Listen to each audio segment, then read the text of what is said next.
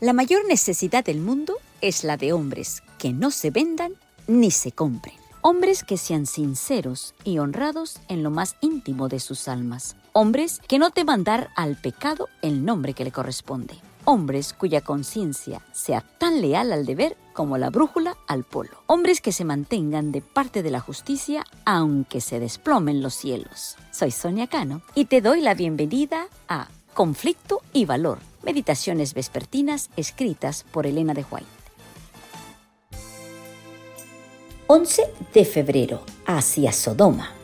La promesa bíblica se encuentra en Génesis 13, 12 y 13.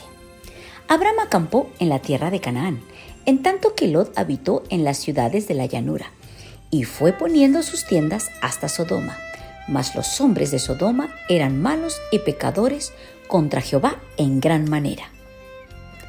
La región más feraz de toda Palestina era el Valle del Jordán. También había ciudades ricas.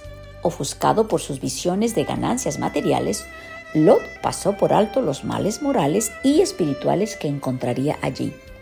Lot escogió para sí toda la llanura del Jordán y fue poniendo sus tiendas hasta Sodoma.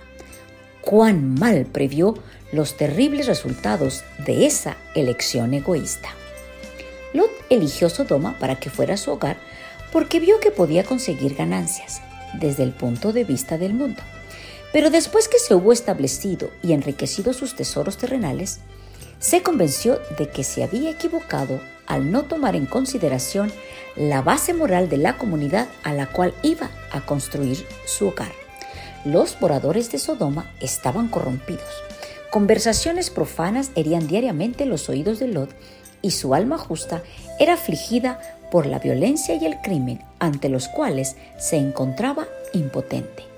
Sus hijos se estaban volviendo como esa gente perversa, porque su compañía los había pervertido. Teniendo en cuenta todas esas consideraciones, las riquezas mundanales que había adquirido parecían ínfimas e indignas del precio que había pagado por ellas.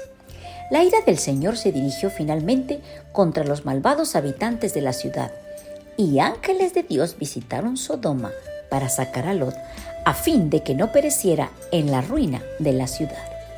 La influencia de su esposa y las amistades que tuvo en esa ciudad impía le habrían inducido a apostatar de Dios.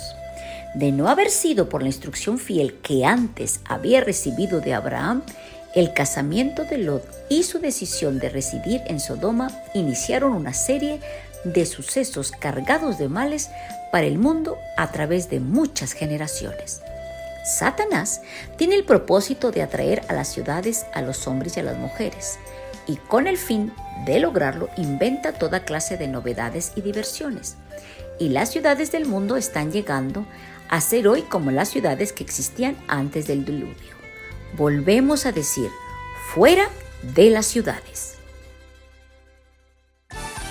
Gracias por acompañarme. Te invito mañana en otra meditación. Dios te bendiga.